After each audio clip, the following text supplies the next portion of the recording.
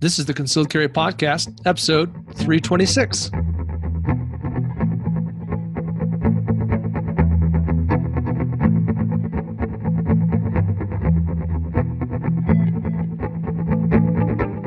Welcome to the Concealed Carry Podcast. I am not your host, Riley Bowman. I am Jacob Paulson. I'm joined today by, I think Riley calls him the producer extraordinaire. I just call him the really short Marine, Matthew Marister. Riley calls me a lot of things, but yeah, thanks.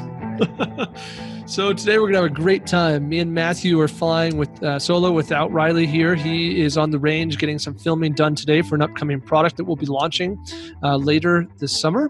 And we're pretty excited about our content today. What happened is in Pittsburgh at the United States Concealed Carry Association Expo, I gave a presentation titled 5 Anti-Gun Policies and Why We Must Say No.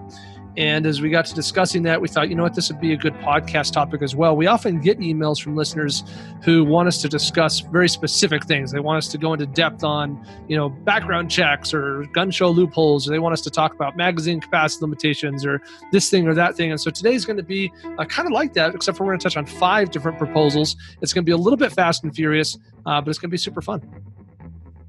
Yeah, and one thing before we get into it, right off the bat, I know, Sean, you mentioned in the comments here, it doesn't matter what you say to anti-gun crowd, they're only going to believe lies anyways. There is a component of, or a segment of people that will only believe lies, right? You will never change their mind. But there is a big group of people in the middle, and those are the people that we're trying to talk to. And this is why this conversation is going to be really important. Yeah, I'll give you an example. I have family members that would meet that qualification, Matthew, right? Like they're not anti-gun. They haven't made up their mind, but they're not super pro-gun either. And if they were asked to vote on some of these things, they'd be like, explain it to me. And if someone explained it, they'd be like, okay, yeah, that seems common sense. I'll vote for that, right? And those are the people we need to have articulatable, is that a word? Articulatable reasons why these proposals are no-go. So that's what we're going to do today. Now, before we get into it too far, our sponsor today is the ConcealedCarry.com Father's Day sale. So we have a Father's Day sale. It starts today. It goes through Sunday night at 11:59 p.m., June 16th, 2019. And the short story is we have about 200 and something products that are on sale in varying levels of discount. So we have some products that are 15% off, some that are 20% off, and others that are 25% off.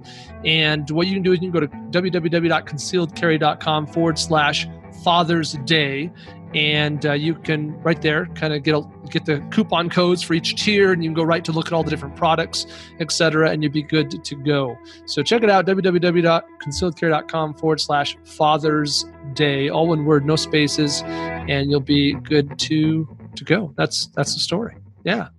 Okay. So guys, let's get into this. 5 anti-gun policies and why we must say no. Now, before we get into the individual 5 of them, there's 2 I'll call like preface things, Matthew, that I got to get off my chest that I think are really important in this conversation.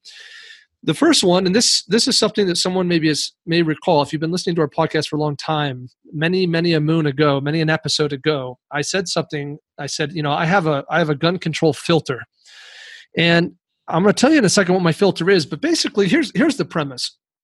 If you are a person who can sit there and tell me there is no legislation out there that in any way reduces your gun rights that you would even consider voting for, then I say you have a problem. I mean that.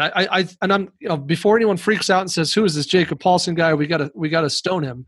I want to make sure it's clear. You guys understand that if you're closed off completely to anything at all related to legislation, then you're part of the problem, because then no legitimate conversation can take place, right? You have to have some criteria, some method by which you decide if you're okay with a proposal or not. Now, today we're going to show you 5 that we're not okay with, to be clear. But I think it's important that you have to approach every proposal with an open mind. Yeah, and because if you don't, you're addressing it on an emotional level rather than a factual level, and I like how your kind of criteria that you go, your filter, and I think that really explains how you get to the meat of like the substance of the argument or the substance of the proposal, right? And by having a filter, you allow other people to also know that, because guys, I can't ask someone to listen to me. Like if I'm in a debate with someone, if they don't understand that I am open to limiting gun rights under certain conditions, if they don't know that, then why would they listen to me, right? If they think I'm a closed-minded, closed off, no way, no how, Second Amendment is, means that all guns all the time in all places, then why would they even listen to anything I have to say, right? They need to know that I am open-minded. I just have criteria. Right. And if I don't have criteria, then I'm no better than anyone else. Right. Then I'm no better than the people who we complain about that are running on emotion. So yeah. All right, Matthew. So let's talk about the filter, at least the Jacob filter, and teach their own. But this is the Jacob criteria by which I analyze gun policy, and it's really simple. There's two things, right, that have to be true. If these two things are true, I would probably vote for it. The first one is the legislation, the proposal has to be likely to effectively decrease violence and death. So if it doesn't do that, it's an immediate no-go, right? Like I have to believe that it would effectively reduce violence or death. Right. I mean, why else would you propose it? Right. If it doesn't do that, like conversation over, I'm not in favor, right? Like what's the point here, right? So that's the first one, right? The second one for me is what I would call the ROI filter, right? In other words, those benefits of decreasing violence and death have to outweigh the burden placed on law-abiding gun owners. Okay? They have to outweigh the burden placed on law-abiding gun owners. Let me give you an example of what I mean by this. Let's assume that I was Harry Potter and I could wave a magic wand and poof, I could make all guns disappear except for the ones in hands of law enforcement. Okay, only the government has guns now. I've waved my magic wand, and all bad guys and all civilians don't have guns. Would that decrease gun violence and death, Matthew? Well, initially, yes, of course. It probably would, right? Yeah, I mean, it would seem like it would, but it doesn't pass the second filter because the benefits don't outweigh the burden, right? Because you've now decreased my ability to protect myself. It's no longer an equal playing field because the bad guy or bad gal can come in with a knife and I might have nothing at all. So that's what I mean when I say the Jacob filters. Both those things have to be true. Right, and that's the thing. And I would add into the second filter is that it should be consistent with the Constitution and our laws. Because if it's unconstitutional, then that would be an issue as well. Sure, though the Constitution is a changing document, right? So, I'm a little bit open to the idea that we can change the Constitution, but I think that's valid, right? In terms of the current context, does it fit, without breaking the rules? Yeah. Okay, so with that said, one more disclaimer I got to get off my chest, and we have had a previous episode about this, so I have to be a little bit cautious. I won't drag this out, but I think we also have to be mindful of the slippery slope. And here's where I get stuck on this, guys. And every time I'm in a conversation with gun owners, like our people, I struggle with this because I think that often we believe that anyone who would support these kinds of proposals hates guns and wants to see them eradicated, wants to confiscate our guns and do away with the Second Amendment. And that's just not true.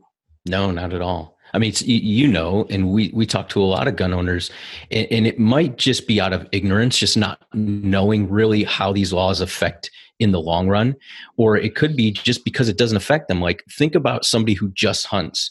Why would they really be concerned about magazine limit or magazine capacity, right?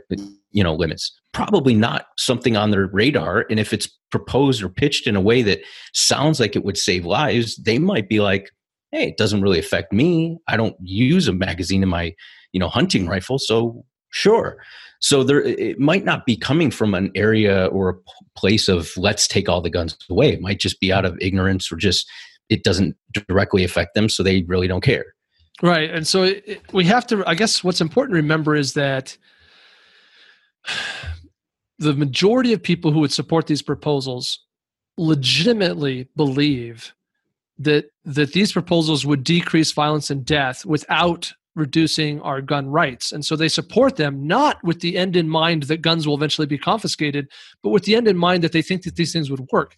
The slippery slope comes into play when these things don't work, right? When these things don't work, whether you knew they wouldn't work and so it was just a means to an end because you are one of those crazy gun confiscation politicians, or if you're just the normal average citizen, which I think represents the majority, and you just legitimately thought this proposal would work and now it doesn't, either way, it leads us to the next proposal, right? Either way, it takes us down the slope toward eventual confiscation of the gun. And that's the point. And I think it's important when we talk about, discussing and arguing and debating over gun control, it's important that we remember that the majority of the people on the other side of the debate, the majority, do not want to take away our guns. That's not the end they have in mind. But we can help them understand that by supporting these proposals, they are trying to lead us down a road that will take away our guns. And that's the point. Right. All right. Whew. I'm already getting all jazzed up and we haven't even gotten into the issues here. All right. So what's the first proposal, Matthew? Yeah. So universal background checks. And this is what's kind of basically thrown out by every single politician who says common sense gun laws. And this is the first one, universal background checks, basically requiring a FFL transfer of any firearm between one person and another. Yeah. Many states, what is it, 20 some states, I believe, already have universal background checks? Or is that? Well, 12 states have them for all transfers, an additional 6 states for handguns only. So there's 18 states that have some form of universal background check law. Right. So let's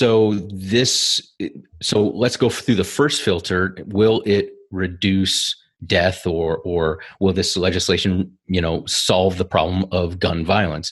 And we see time and time again that every one of these high profile shootings, the person passes a background check. Because the information is either not entered into it. I think most of the states don't even enter 70% of their felony convictions. So a lot of the information isn't entered in the system. There's false positives in the system. So the system itself is broken, and you're relying on this system to be the gatekeeper to whether or not you can purchase a firearm. And it doesn't pass the first filter at all. Yeah. Guys, I think it's important with each of these 5 proposals we discussed that you need to understand why the pitch sounds good.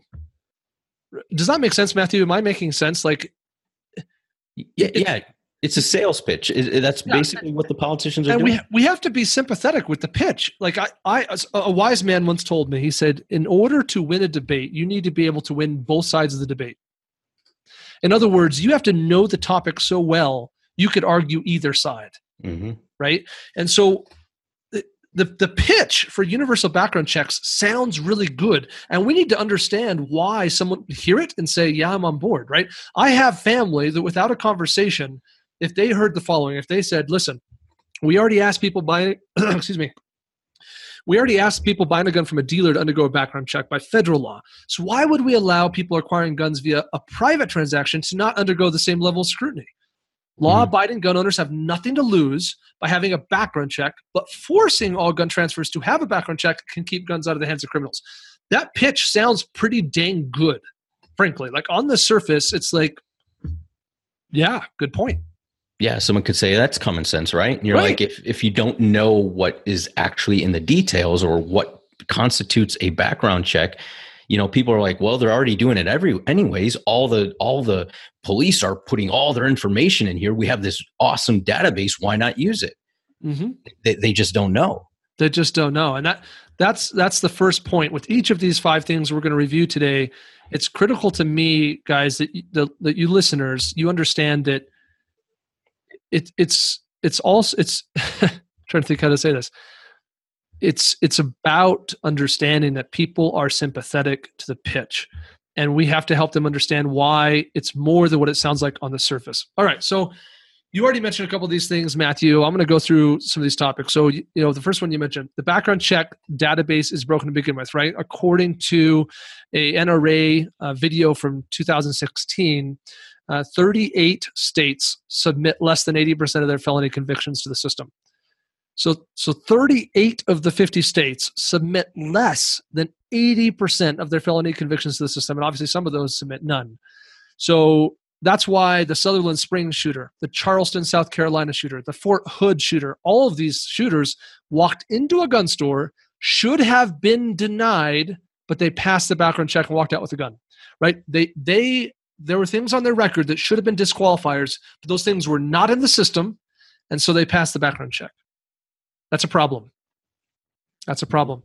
Another one you mentioned, and this is from a John Lott study. It's a little bit old, it's from 2011, but 94.2% of denials are false positives. So 94.2% of the time when someone walks into the dealer and has a background check run and it's denied, 94% of the time they should have passed, right? They should have passed. That's how not quality the background check system is to begin with. It's a problem. So yeah, I'll add one more and we'll go into some more things here. But for me, it just won't stop any gun violence. I have a hard time understanding why we think this will stop gun violence. First-time offenders, which most of our mass shooters are all first-time offenders, they pass a background check so they can get a gun, right? So a background check only would stop a repeat criminal from getting a gun, someone who's already been convicted of a felony. And those repeat criminals, they can get their guns. They can steal them. They can take them from a friend, family. I mean, California San Bernardino shooters, where they stopped because they couldn't. No, they just went and had somebody else buy the guns for them, right? So we, I don't understand what in the world we would think background checks would do to actually stop a repeat criminal, someone who's already been convicted of a felony and now has decided they want a gun. Why would we think this system would stop them from getting a gun? And for first-time offenders, it won't stop them. Yeah, as you're going through this, I'm shaking my head and I'm like, yeah, right on. I'm reading the comments, and this is awesome because Curtis, I mean, I know he listens to the podcast a lot. He comments a lot. He says, I don't see a problem with a background check. I have to be checked when I buy one. Why not everyone? And that's a reasonable thought, right? Like that's exactly what we're talking about. Like it sounds good and reasonable on face value. But as you start to dive into the downfalls of relying on the database, as the gatekeeper or what's allowed, and you see that the system is flawed, and then on top of it, you see how restrictive or how much more makes it more difficult for people to buy a firearm or to purchase a firearm or to get a firearm. So say I want to, I'm flying out to shoot at Jacobs range out in Colorado. I'm in Ohio. I fly out there. I don't bring my firearm and I want to go to the range and shoot. Well, unless Jacob's there with me, if he wants to give me a firearm for me to go shoot at the range, we have to go to an FFL and transfer it, or we're breaking the law. Yeah. Me and Riley run into this problem all the time. We have a gun for testing that some manufacturer has sent us to test. Most recently, the Springfield XD 10 millimeter. And so I have the gun in my possession. I received it from the dealer. Now I want to hand it to Riley so he can go shoot it. Sorry, that's illegal. Right? It's illegal for Riley to come to my house, pick up my gun, and go to the range and shoot it unless I'm there present or we perform the transfer. So it's a disaster and it's expensive. Let's say we want to do the transfer, okay? Here in Colorado, that means we got to go to a dealer, and that dealer has to exert time and energy. We would call that a transfer, a private transfer or something, right? And a dealer's charged for that. It ain't free. They got to make money, and for some of them, transfer fees are actually one of their number one money makers. Right. So they're going to charge. And around here, I can tell you, you're doing real well if you can get someone to do it for $25. More commonly, you're going to pay $40 or $50 just to the dealer for their time. Plus, here in Colorado and a lot of states, there's a fee that goes to the state for the background check. Here in Colorado, it's $15. So I'm into it $50 to $60. Just to let Riley borrow my gun for the day. Yeah. That's a tax. Yeah. And so that's number one. I mean, so basically you're making it overly burdensome for somebody to purchase a firearm in the hopes that as Mark in the comments says, the counter argument will be, even with the false positives, if it stops one bad guy, isn't that enough? And that's the argument, right? Like, well, we know there's all these problems with it, but if it stops one bad guy from getting a gun, isn't that good enough? Well, we have to look, is it overly burdensome? Does it keep somebody, let's say, my sister is a victim of domestic violence and she can't get a firearm because she has to wait 3 days to purchase a firearm, but her husband is her boyfriend out on parole and she's scared to death of him. And I want to give her a firearm for protection. I can't do that. So, there are people, these types of laws that add steps and taxes and money to purchase a firearm, basically what it hurts poor people the most. It hurts people that are maybe in a bad position where they can't afford to move. They can't afford security systems or gated communities. So these people are the ones that want to go to the pawn shop and get a firearm for cheap, or want to get one from their brother or something like that. And so these people are more at risk of not being able to purchase a firearm because of a $40 tax. Maybe to most of the listeners, $40 is, it's not that big of a deal. But, when you have to buy a $200 gun and that's all you can afford, and you throw a $40 tax on, it might start to become overly burdensome. So we kind of weigh that. We know that about 2 million people on average, right, are saved by firearms each year. That's about correct? Oh, I think it's low. It depends on the research you see, but it's a significant number. Right. So let's say that's on the low. Let's say it's high. Let's say it's 1 million. Let's say it's 1,000. Let's say 1,000 people are saved by guns a year, and that's very, very low. Does it outweigh the potential of stopping one bad guy who might get a gun potentially in the future? I don't think it does. Yeah, for me, it doesn't pass the filter of will it reduce gun violence or death. I just don't think it will actually stop any criminals intent on doing harm from getting a gun.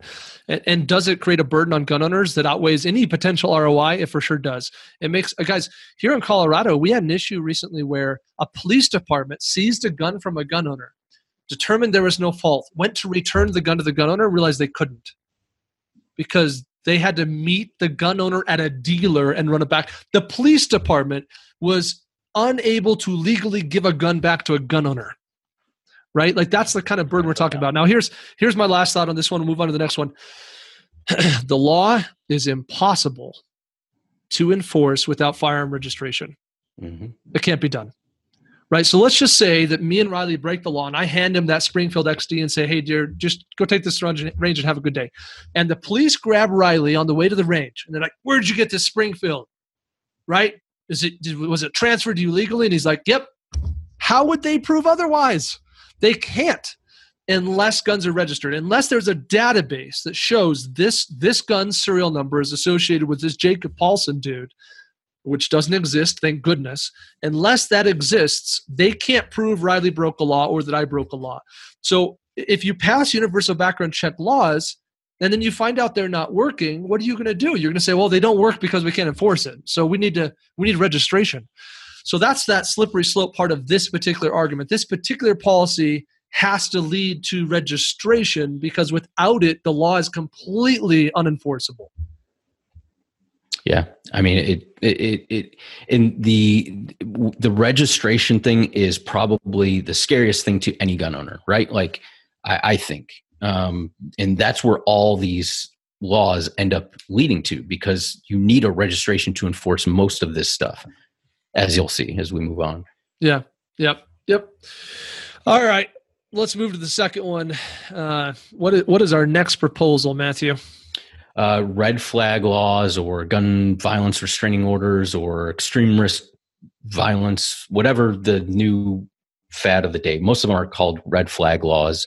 I think it's 16 states. Is that right, Jacobs? Mm-hmm. Yep. Have some form of red flag law, which allows law enforcement to, proactively or before a crime is committed, based on credible evidence in this, or credible statements, and it varies from state to state, but it could be as far as a third party, or some of them are immediate family members. It varies, but a statement that somebody may very well in the future commit a crime and they have firearms, and these laws allow the police to go seize firearms without any due process of law, and take these firearms from that person without them even being able to say, hey, hold up, like this is, I'm not a risk. This person is making this up.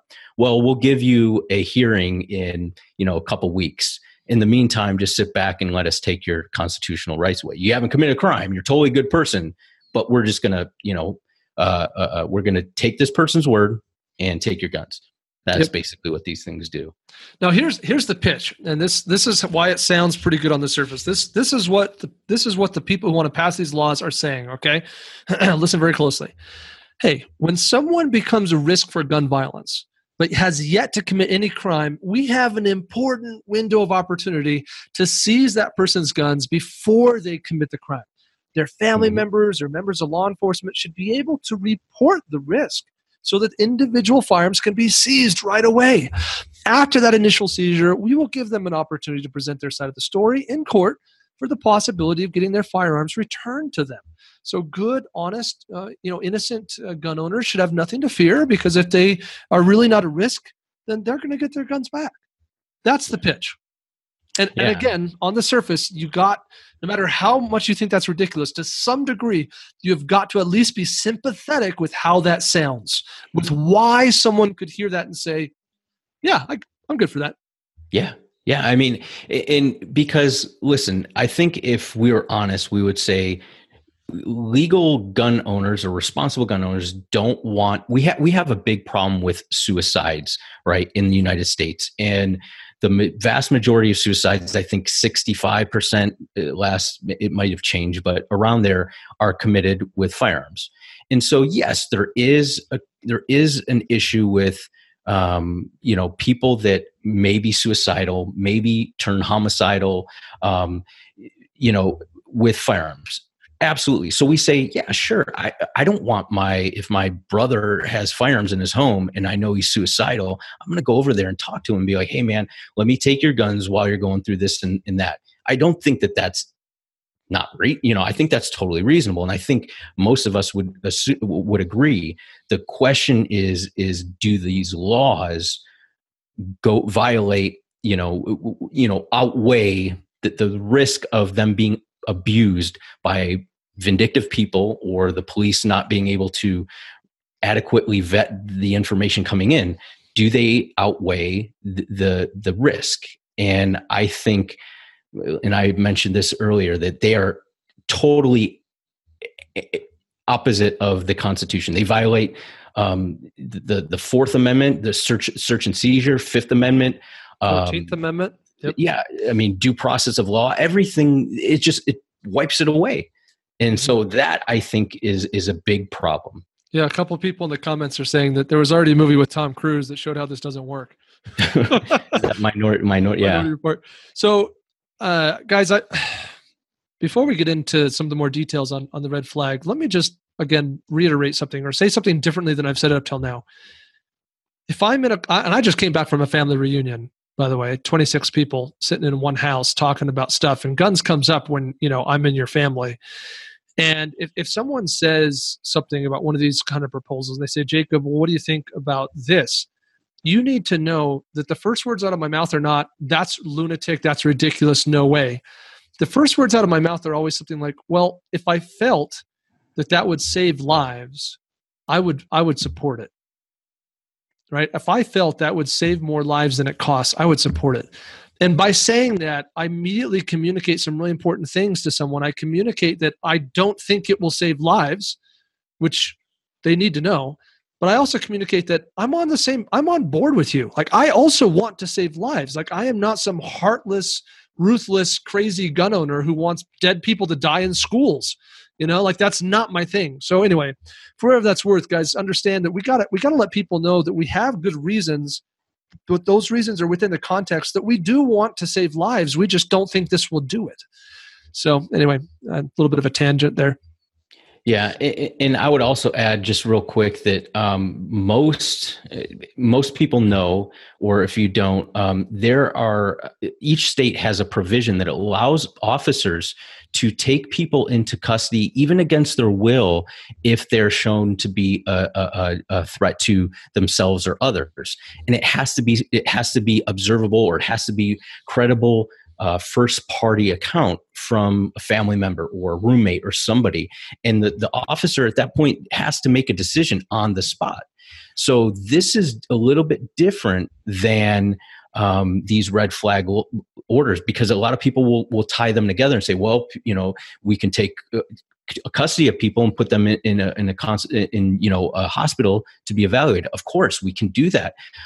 But it has to be made based on information right then and there that the officer can validate.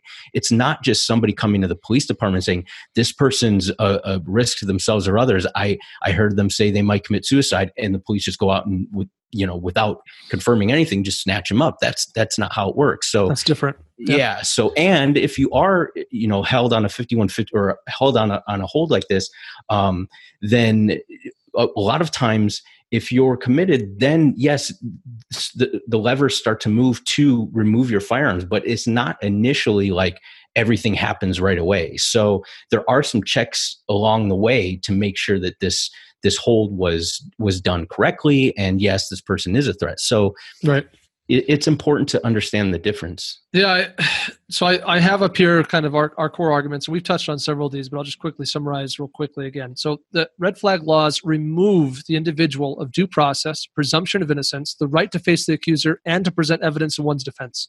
Like, I am open to removing people's constitutional rights under certain circumstances, right? Like, we put people in jail, they have virtually no constitutional rights. So obviously, yes, I am open to the idea that some constitutional rights can be waived or taken from people under certain circumstances, but I don't think this passes that kind of criteria, that kind of proper barrier when they've not done anything wrong, and we're basing we're stripping people of Fifth, 14th, and Fifth, and Second Amendment rights all in one sweep. It's just, I don't get it. And think about the guy. If it's you, put yourself in the shoes of somebody who has nothing, it hasn't done anything wrong, sitting in their house, gets a knock on the door, cops are there, say, hey, we're seizing all your guns. You're like, wait a second, that is enough. If you're not suicidal or homicidal, but let's say that you are, and you see police coming to your door, now you've just escalated this situation where somebody may not be like, they might have just said some things to get attention. Well, now they're kind of pushed to the brink. And if they have any sort of mental, stuff at all, and they start seeing police surrounding their house and stuff, that might be the trigger that causes the violence that may have never began in the first place. Nice pun, dude. You know how you use the word trigger there? That was great. I didn't even pick that up. Yeah, I mean, I wrote it this way. Isn't it a distinct possibility that cops showing up and attempting to take away someone's guns might set them off immediately or in the immediate future? I mean, it could. I'm trying to understand. Like, you think I'm going to go shoot up a school full of kids, so you show up and take away all my guns. And what do you think I'm going to do now? Sit back and say, oh, they're on to me. I better not do that anymore.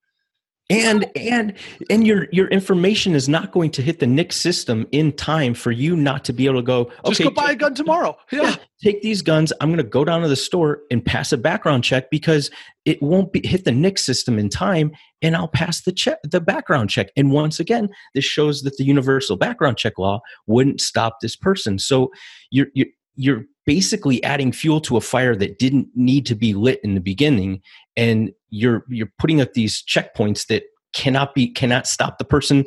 It's just I think it's a really bad way to go about helping people with mental illness, because they're going to be really scared to go get help. They're not going to want to get help. If they have issues and they have firearms, they're going to be like, I'm not going to trust the doctors. I'm not going, because they're going to come and take away my guns and all this. And it really, I think it exasperates. It's counterproductive. The problem. Yep. It has the opposite effect of what it's intended to have. And we had was it Maryland or Massachusetts? Like, the two states are like the same state to me. It's kind of like Kentucky and Tennessee. They're both the same state in my world. But in one of those states, Massachusetts or Maryland, we had some cops show up to enforce one of these orders, and a guy started shooting at the cops. A cop got shot. Yeah. Anyway, which proves that that person was a danger, but it doesn't mean we needed this process to do something about it. To your point, Matthew, there are already laws in place that allow law enforcement to take action when there's a credible and immediate threat. I'm familiar with the term probable cause. I don't have a badge, but I'm pretty familiar with the idea that we already allow law enforcement, when they have legitimate reason, right, probable cause to believe that this person is a threat to themselves or others, they can take action already. So in my world, red flag laws are essentially superfluous and counterproductive. I don't get it. All right, my last thought on this is that, and this is going to sound like a broken record, you're going to notice there's a theme across these policies. Guess what? This one is also impossible to enforce without registration. If you get a red flag order on Jacob Paulson, you come over to my house right now to seize all my guns, how in the world are you going to get all my guns? You don't know how many I have, which ones I have, or where I keep them in the house, because there are currently no laws that require that they be registered in any sort of database. So we're going to go pass all these laws, and then what? We're going to find out. We're going to find out that they don't work. One day, cops are going to show up, seize half of someone's guns. They're going to claim that's all of them, and then we're going to have a huge hoopla and say, "Oh, we got to have registration, or else this red flag thing we passed doesn't work." Yeah, it's just not. It doesn't make sense. It sounds good. And that's the whole point of the podcast is it sounds good, and it sounds like, our hearts are in the right place and it's going to save lives. But when you start analyzing it, and what's crazy, Jacob, is like, I have these conversations with a lot of my family members and a lot of people, and they say, you know what, why don't I ever hear this on the news? Like, why doesn't anybody explain this to people? Like, I don't hear any politicians saying this. And this goes back to, we as gun owners, we have a really bad problem with getting our message out there and educating people on the issues, and we kind of resort to like I said earlier, like the bumper sticker, it's my right, it's Second Amendment is my permit and stuff like that. And there's nothing wrong with those catchy things, but it really doesn't get our message across and let people know why these things are so bad. Yeah, and I think we want you to be armed with good arguments that you can articulate about why these policies are bad. But for me, the biggest thing that me and Matthew are trying to communicate in this episode today is that you need to approach this from a way of logic and clarity. You need to make sure you find the common ground with these people, which is that we also don't want people to die. We also want to save lives. But we feel there are legitimate reasons that you may not be aware of why these proposals won't work and in fact cause more harm than good, right? And so anyway, yeah. What's the next one, Matthew? Next one would be magazine limit restrictions. Yep. So currently 16 states have some form of magazine capacity limitations, right? Some sort of law that limits the number of rounds you can have in a mag, or the types of mags you can purchase or acquire, or something along those lines, depending on the specific state. I also live one of those. Colorado, man, I live in most of these. So I have universal background checks. We have red flag laws, and I have a magazine capacity limitation. So far, all three of the policies we've discussed, I'm subject to here in my home state. Okay, so magazine capacity limitations. Let me give the pitch, and then we'll let you jump into it, Matthew. So here's the pitch. Law-abiding citizens have no need for guns that can hold more than 10 or 15 rounds, not for hunting, not for self-defense, and not for any other legal purpose. That kind of firepower is only needed for murder and violence. Making these high-capacity guns or magazines illegal will reduce the capacity for violence. That's the pitch. Yeah, so let's hit the first wicket. Okay, so will this reduce deaths? I have not seen any statistic that shows that mass shootings had the person had one 30-round magazine versus three 10-round magazines, that it would have been less dangerous, or the amount of deaths or injuries would have been less if they would have three 10-round magazines versus one 30-round. I haven't seen it. In fact, I've seen many instances where that is opposite, where it hasn't shown that the person bringing high capacity magazines has done has affected it whatsoever.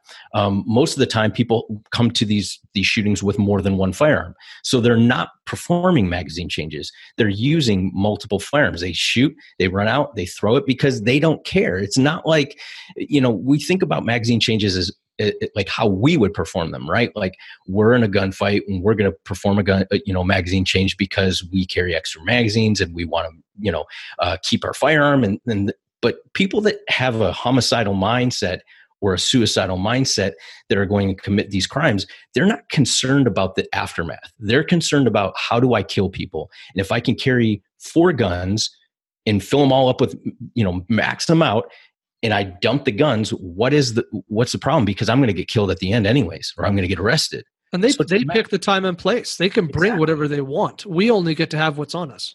Right. And so the first wicket, it doesn't pass. It doesn't pass. So guys, here's for me. Here's 4 reasons why I believe legitimately these laws do not stop any gun violence. Okay. Number 1, criminals can still get them, right? They can steal them, or they can make them themselves. I mean, how complex do you think a magazine is in terms of manufacturing process? You can 3D print it and darn near make a spring out of a coat hanger. I mean, it wouldn't be a very effective magazine, but they're not complex, right? It doesn't take massive skills to build one, certainly not to steal them either. Right. And there's probably millions of them, not probably, there are already millions of them out there. So the person who potentially could probably already has many of them already. Over 1 million of them were just sold to California in like a 10-day period, like a month or something ago, right? So there's plenty of them out there, and they're not hard to maintain or to update. It takes less time than most people think to reload. That's another one. I think that people perceive, that, if they have to reload in the middle of this mass crime, then we're going to be able to jump on them and fight them and take them down and stuff. It doesn't happen. Reload's not that. I mean, even a really fundamental crappy reload can be done in under 5 seconds. I mean, Matthew, how long does it take you to do a reload? Yeah, I mean, maybe a second and a half. Right, and you're a skilled shooter, so a real idiot can still get it done in 5 seconds or less. And a funny thing, I got to tell you, it's going to be hard to believe me, but in a mass shooting, in an active shooter situation, when the bullets start flying, I promise you, I know it's hard to believe, but all the innocent people, none of them sit there and count rounds and wait for a pause. They all do the same thing: run. Mm-hmm. They all run. Unless they have the ability to counteract the violence with their own violence, they just run. None of them take cover and count shots. In those situations, and that's a good point, because some people will say, well, we counteract violence with violence, and if that person's reloading, but they're missing the idea that if you are in a situation where you've made the decision, I'm going to rush the person who's shooting, you are not going to hide out and wait till they change magazines, because you must act immediately, because you're not going to allow them to continue to shoot and shoot and shoot, and then hopefully they change magazines. You're going to assault the violence with violence. And those people that most of the time do that, it's either a group or it's a couple people, and 1 or 2 ends up dying, or because they can't wait. They don't wait. It's so these ideas that I'm going to wait till they change magazines, and then I'm going to rush them and I'm going to take them out. It's kind of massively ignorant.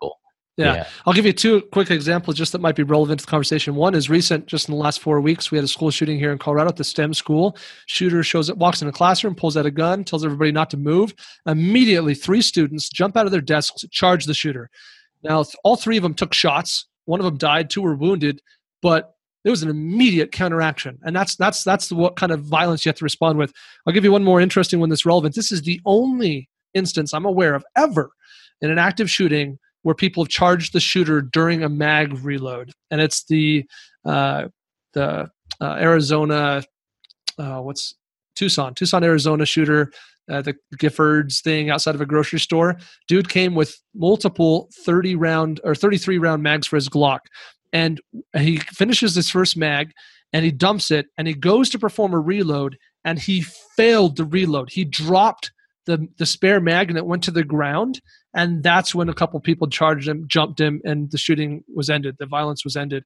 But it wasn't because they waited for a reload and there was enough time between. It was because the guy fumbled a reload, and it's ironic that he brought 33 rounds. So you can interpret that however you want on either side. The point is it's the only one. There's not like that's the only example you have to go on where it's even a viable possibility. So yeah, I call it BS on that. And you already mentioned this one, Matthew, but even if you magically make big magazines disappear, criminals will just bring multiple firearms and magazines to the fight. You know how many guns the Las Vegas guy had? I don't remember, but it was more than a dozen. I mean, the Parkland shooter, 10-round mags is the only thing he used. He just had a backpack full of them. Right. It's just the nature of the beast. And here's a really interesting one, and some people may not know this, but we already tested this. This happens to be one of those proposals where we have track record, because from 1994 to 2004, we had a federal law, a 10-year ban on high-capacity magazines nationwide. And not a single study from anyone ever has been interpreted such that it would imply that it had any impact on violent crime or gun crime. No one has even attempted to show that it was effective, that 10-year ban. Yeah, because it isn't. It's painfully obvious that it isn't. These are just those things that sound good. It sounds good. It makes your heart nice. Like, oh, we're doing something. We must do something. And so, but it doesn't work. And plus, think about this. Somebody comes to your home and they have either that violated the law by obtaining high capacity magazines, right? Or they come to your home to do you harm with multiple firearms, and you're stuck with a 5-round magazine or whatever the arbitrary limit is that it's safe, right? Like 1 round, 3 rounds. I don't know what is, because it's all arbitrary, right? These high capacity is arbitrary. So let's say it's 5 rounds. You have a 5-round magazine. These people have 30-round magazines and multiple guns. Who do you think is at a disadvantage? The legal gun owner who's defending their family is at a huge disadvantage. Not to mention all of these magazine capacity limitations, the police are exempted from them. Why? Because they make no sense and they make the person more vulnerable to the attacker. So if you look at the police, I'll just put this out there. If you look at a policy that strips a certain right from the citizen, the legal law-abiding citizen, and not the police, you have to ask why. And some of it, is reasonable. Police have certain powers, but arresting powers and things like that. But a law like this is so on its face value bad that even the police would say, no, this is bogus. This is not good. Yep. So I would summarize that thought this way. We shouldn't support legislation that decreases our ability to defend our own families. Reducing the number of rounds you can carry in the gun clearly reduces your effective ability to defend yourself.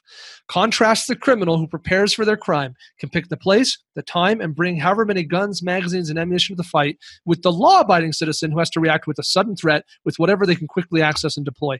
It's absolute insanity. And I got one last thought on this one, then we can move on. And that is that the idea of what is standard and what is high capacity is arbitrary. It's completely arbitrary. What's the number going to be? Is it 15? Is it 10? Is it 7? The New York SAFE Act, put the number at 7. Like, how are we going to determine what is reasonable?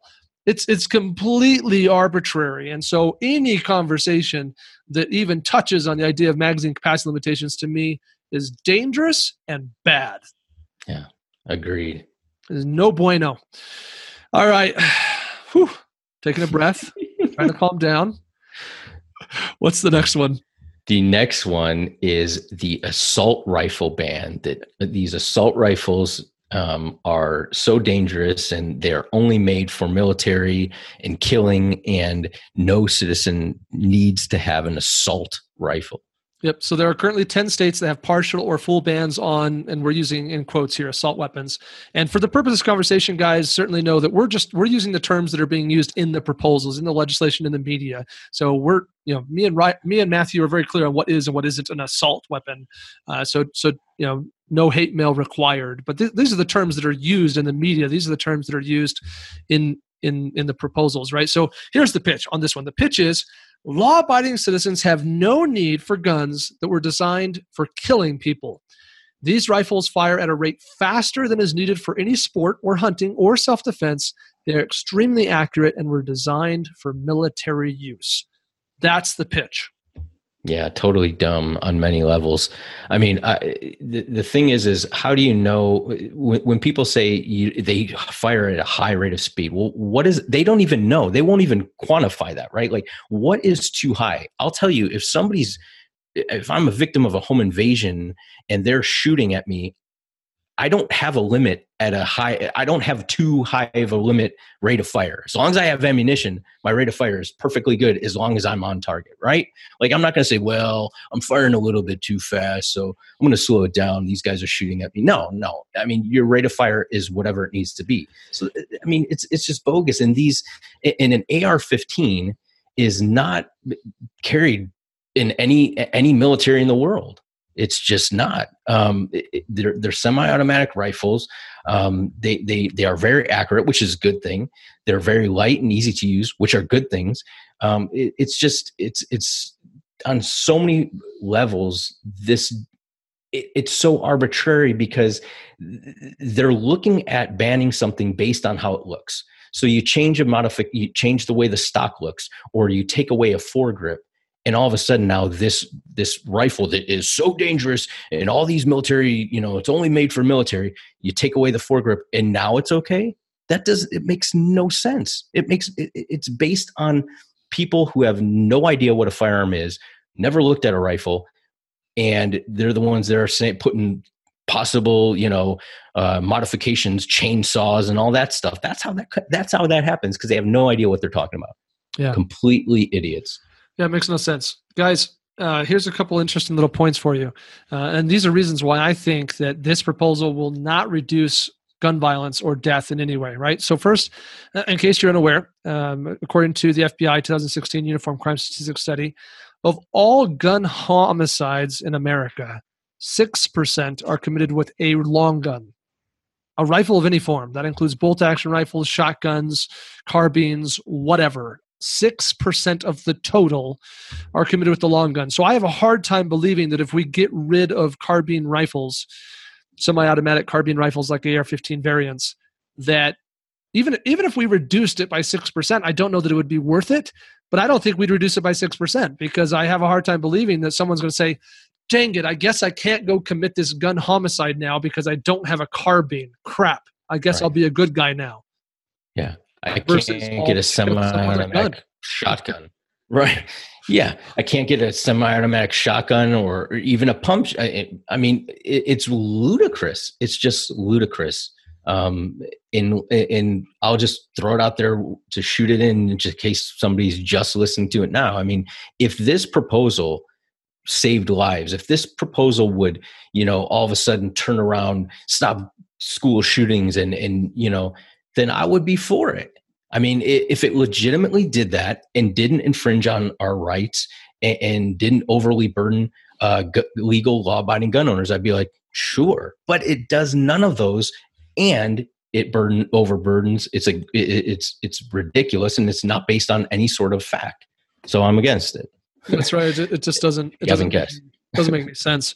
Right. I saw a newspaper clipping recently from someone in some anti-gun coalition group in Virginia that basically said, hey, we've been going about this all wrong. We've been trying to get rid of these assault rifles, but this recent shooting in Virginia was done with a handgun, and the guy was just as proficient and just as deadly. Clearly, what we need to get rid of is all semi-automatic guns. These gun owners can just do with their hunting bolt-action rifles or something. I don't know what they're going for. So here's another one, guys. Again, this is one where we have data. We have the track record from 1994 to 2004. There was a 10-year ban on such rifles. Okay, there was no evidence to suggest it decreased gun crime at all. We already tried this for 10 years, and nobody has been able to show any data that suggests in any way that it's effective. So that's a deal breaker for me. And to your point, Matthew, and I think this is a really critical key. Again, I said it before, we should not support legislation that decreases our ability to defend our own families unless it's a massive ROI, right, that outweighs the benefit. But there's no benefit, so it doesn't outweigh squat. A carbine rifle is arguably the most effective tool to defend oneself from any violent threat, precisely because it's very accurate, easy to use, and reliable. I mean, all those things that they say make this a bad tool, I'm like, yeah, that's why I have it. Like it's the best tool. Yeah, it's funny, and yeah, it's funny. While you're talking, it makes me think back. I just shared a video a while back about Joe Biden, and when he was talking about why people don't need AR-15s for their home defense, and he's telling people to buy a shotgun and go out on their balcony and shoot rounds into the air, and that'll make everybody run away and stuff. It's crazy. I mean, when you think about what these people truly believe, it's, and like we said, some people are just so out there that they hate guns. They do not want guns around them. They don't want you to have a gun. They don't want me to have a gun. Everything. We get it. There are people in there that want, they don't necessarily have a problem with guns, but they think that there is a problem, violence with guns, and they think that these types this type of legislation will work because it makes them feel good, and they really don't understand how a gun works or why these things don't work. And once again, that's who we're trying to formulate these arguments for those people, so they say, yeah, you know what, that's right. What would work? What can we do? Instead of, well, we got to do something, so ban an AR-15 or ban 15-round magazines. Yep. So, which I think brings us to my final point on this one, and that is that defining the thing we are banning is the most dangerous, slippery slope of all, because ultimately it has to lead to the ban of all semi-automatic firearms. It's the only way, because every other ban that any state has tried or has in place right now has been loopholed. All of them. Every time a state or the federal government has tried to ban these things, they've failed to ban them because there's no way to really define what it is that is illegal without just outright banning all semi-automatics, which so far no one has really proposed that kind of legislation in any degree of seriousness because they know it wouldn't pass. But the closer you can get us to it, the more you can convince us that the current proposals aren't working because we haven't gone far enough, right? So let's go one step further. So yeah, you just can't define the thing that you want to get rid of. Yeah, and there's so many ingenuity. Americans are pretty, creative people, and every time there's been a ban, there's just a little tweak that circumvents the ban and shows how ridiculous the ban actually is. Yeah. So. Yep. All right, our last one, number 5, required secure firearms storage. So currently 11 states have some form of law that requires you store your firearms a certain way. Okay, so here's the pitch. The pitch is way too many gun deaths are brought about because someone who shouldn't have access to a gun gains access with the intent to commit suicide, harm others, or for entertainment or negligent fun. Owning a gun is a responsibility, and having a negative consequence for failing to store a firearm legally is the best way to incentivize gun owners to act responsibly. Again, I could be somewhat sympathetic with that pitch. Just the way that sounds, the way that's worded, I'm like, yeah, kind of sounds good. But under the surface, we have some problems. Yeah, especially if you slide this in after a report of a child who finds a gun and kills themselves in the home, right? Like you lead with that story, and then you have a politician come up and say, what are we going to do? We are going to do this. And everyone's like, yep, it makes sense. We're going to force people to be reasonable.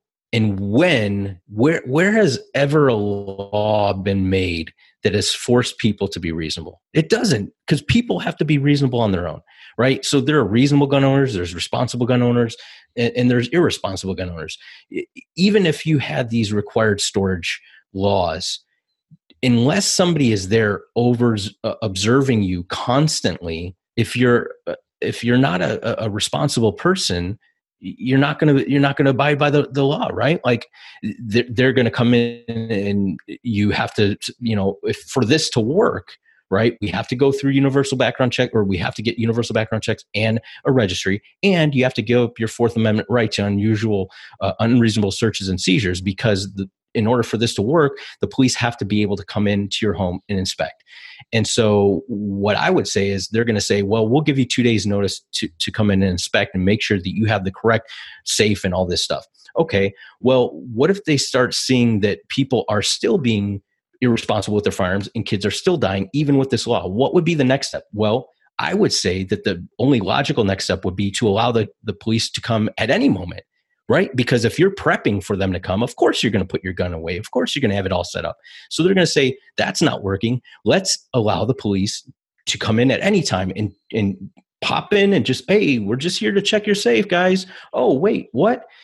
So I think these laws are so difficult to enforce that it requires so much. And trust me, I am one that believes that if you don't have the firearm on you, and it's not it's set up for home defense in some sort of, safe or quick access safe or something like that. If you have children in the home, it absolutely should be locked up. I believe that. But I don't believe putting a law or making a law that requires gun owners to jump through certain hoops to meet certain requirements of safes and things like that.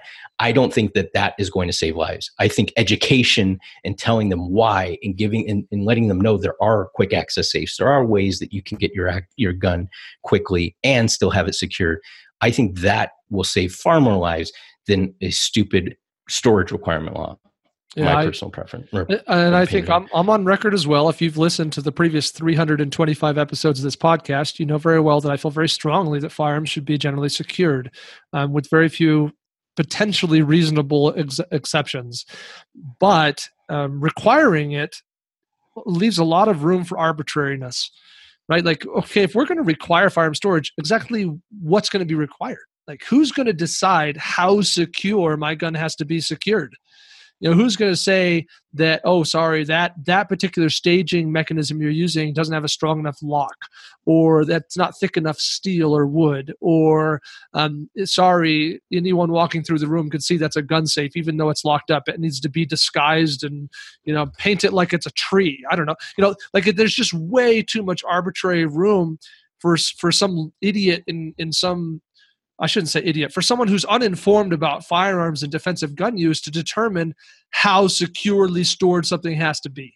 And so that it's another arbitrary problem, similar to what I said about magazine capacity. Like, who's going to decide how big of a magazine I can have? Well, who's going to decide how secure my gun has to be? Yes, we should all be responsible gun owners, but we need to do that within the context of our own situations, and we need to do it based on education that we receive, not some sort of punitive action if we neglect to follow those rules.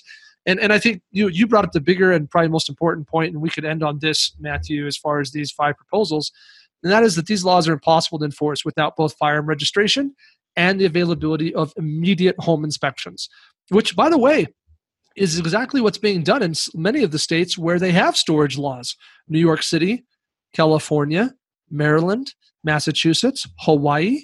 I mean, if you live in New York City, you're subject to the police showing up at any time to check your home to see where the guns are. They know the list of the guns you have because it's required to register them all. And they have very specific requirements about the guns and the ammo, how much ammo you're allowed to have, how it's stored, all of that. And if that's the kind of state we want to live in, that's a scary thought. I am not down with that. No way, no how. No way. I mean, as a police officer, that was one of the things when I went into somebody's home, I really understood the gravity of what it meant as a police officer to go into somebody's home, because that is your home. I mean, police should not go into somebody's home unless, exigent circumstances, reasonable, articulable facts. But I mean, it is such a big thing. And to take somebody for doing something completely legal, protected by the Constitution, stand-up citizen in every other respect. And let me just close on this with this part. Who do you think this is going to affect the most? Who do you think is going to be subject to most of these searches? High class people that go to all the pay political campaigns or live in gated communities? I doubt it. I think this is probably going to be mostly enforced on people in inner city areas, apartment buildings, things like that, where we already know there's crimes going on in there. They probably have dope in there or something. We'll use this as a ruse to go in there. So I think that this is going to be applied in proportion, not proportionally, and affect people that should not be affected by it. So, yeah, it doesn't. Not down. Well, there you have it, guys. There's 5 anti-gun policies and why we must say no. We talked about, see if I can name them all: universal background checks, magazine capacity limitations, red flag laws, assault gun bans, and mandatory storage laws. So those are 5 things that do not pass the Jacob filter.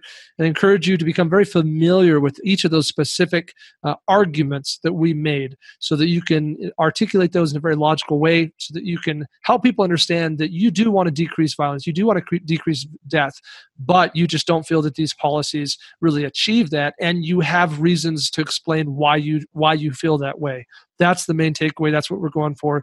So, thank you everyone for listening in on today's episode. We'd love to hear any feedback or thoughts you have. You can always send an email to podcast@concealedcarry.com. Please don't forget, if you haven't already, or even if you have, if you want to do it again, you can go to iTunes and write us a new review. We love getting reviews there and ratings. We really appreciate those, and it helps more people find our podcast. And for those of you who listen elsewhere, I think Google now allows you to write reviews as well in Google Play. But we appreciate all our listeners. Make sure you remember to always go to concealedcarry.com/podcast prize. Every Tuesday, anyone who enters online is eligible to win our weekly podcast giveaway. So make sure you always visit that site and do that. Remember that today's episode is sponsored by our Father's Day sale. Go to concealedcarry.com/Father's Day, no spaces, all one word, and you will see discounts anywhere from 15 to 25% on select items through Father's Day while supplies last. Matthew, thanks for being here with me, dude. Yeah, thank you, man. Awesome show. All right, thanks everyone. Until next time, remember to train hard, train safe, and train often so you train safe, train often, train right so you can fight hard, fight fast, and fight true. Take care. Reminder that laws vary from place to place, and we encourage listeners to seek local legal advice to understand applicable laws. The Concealed Carry Podcast, Concealed Carry Inc., ConcealedCarry.com, and their affiliates strive to share insights and stories about firearm-related incidents and laws, but things could be different where you live, or laws may have changed by the time you listen to this. We cannot be held liable for your actions based on the information shared in this podcast.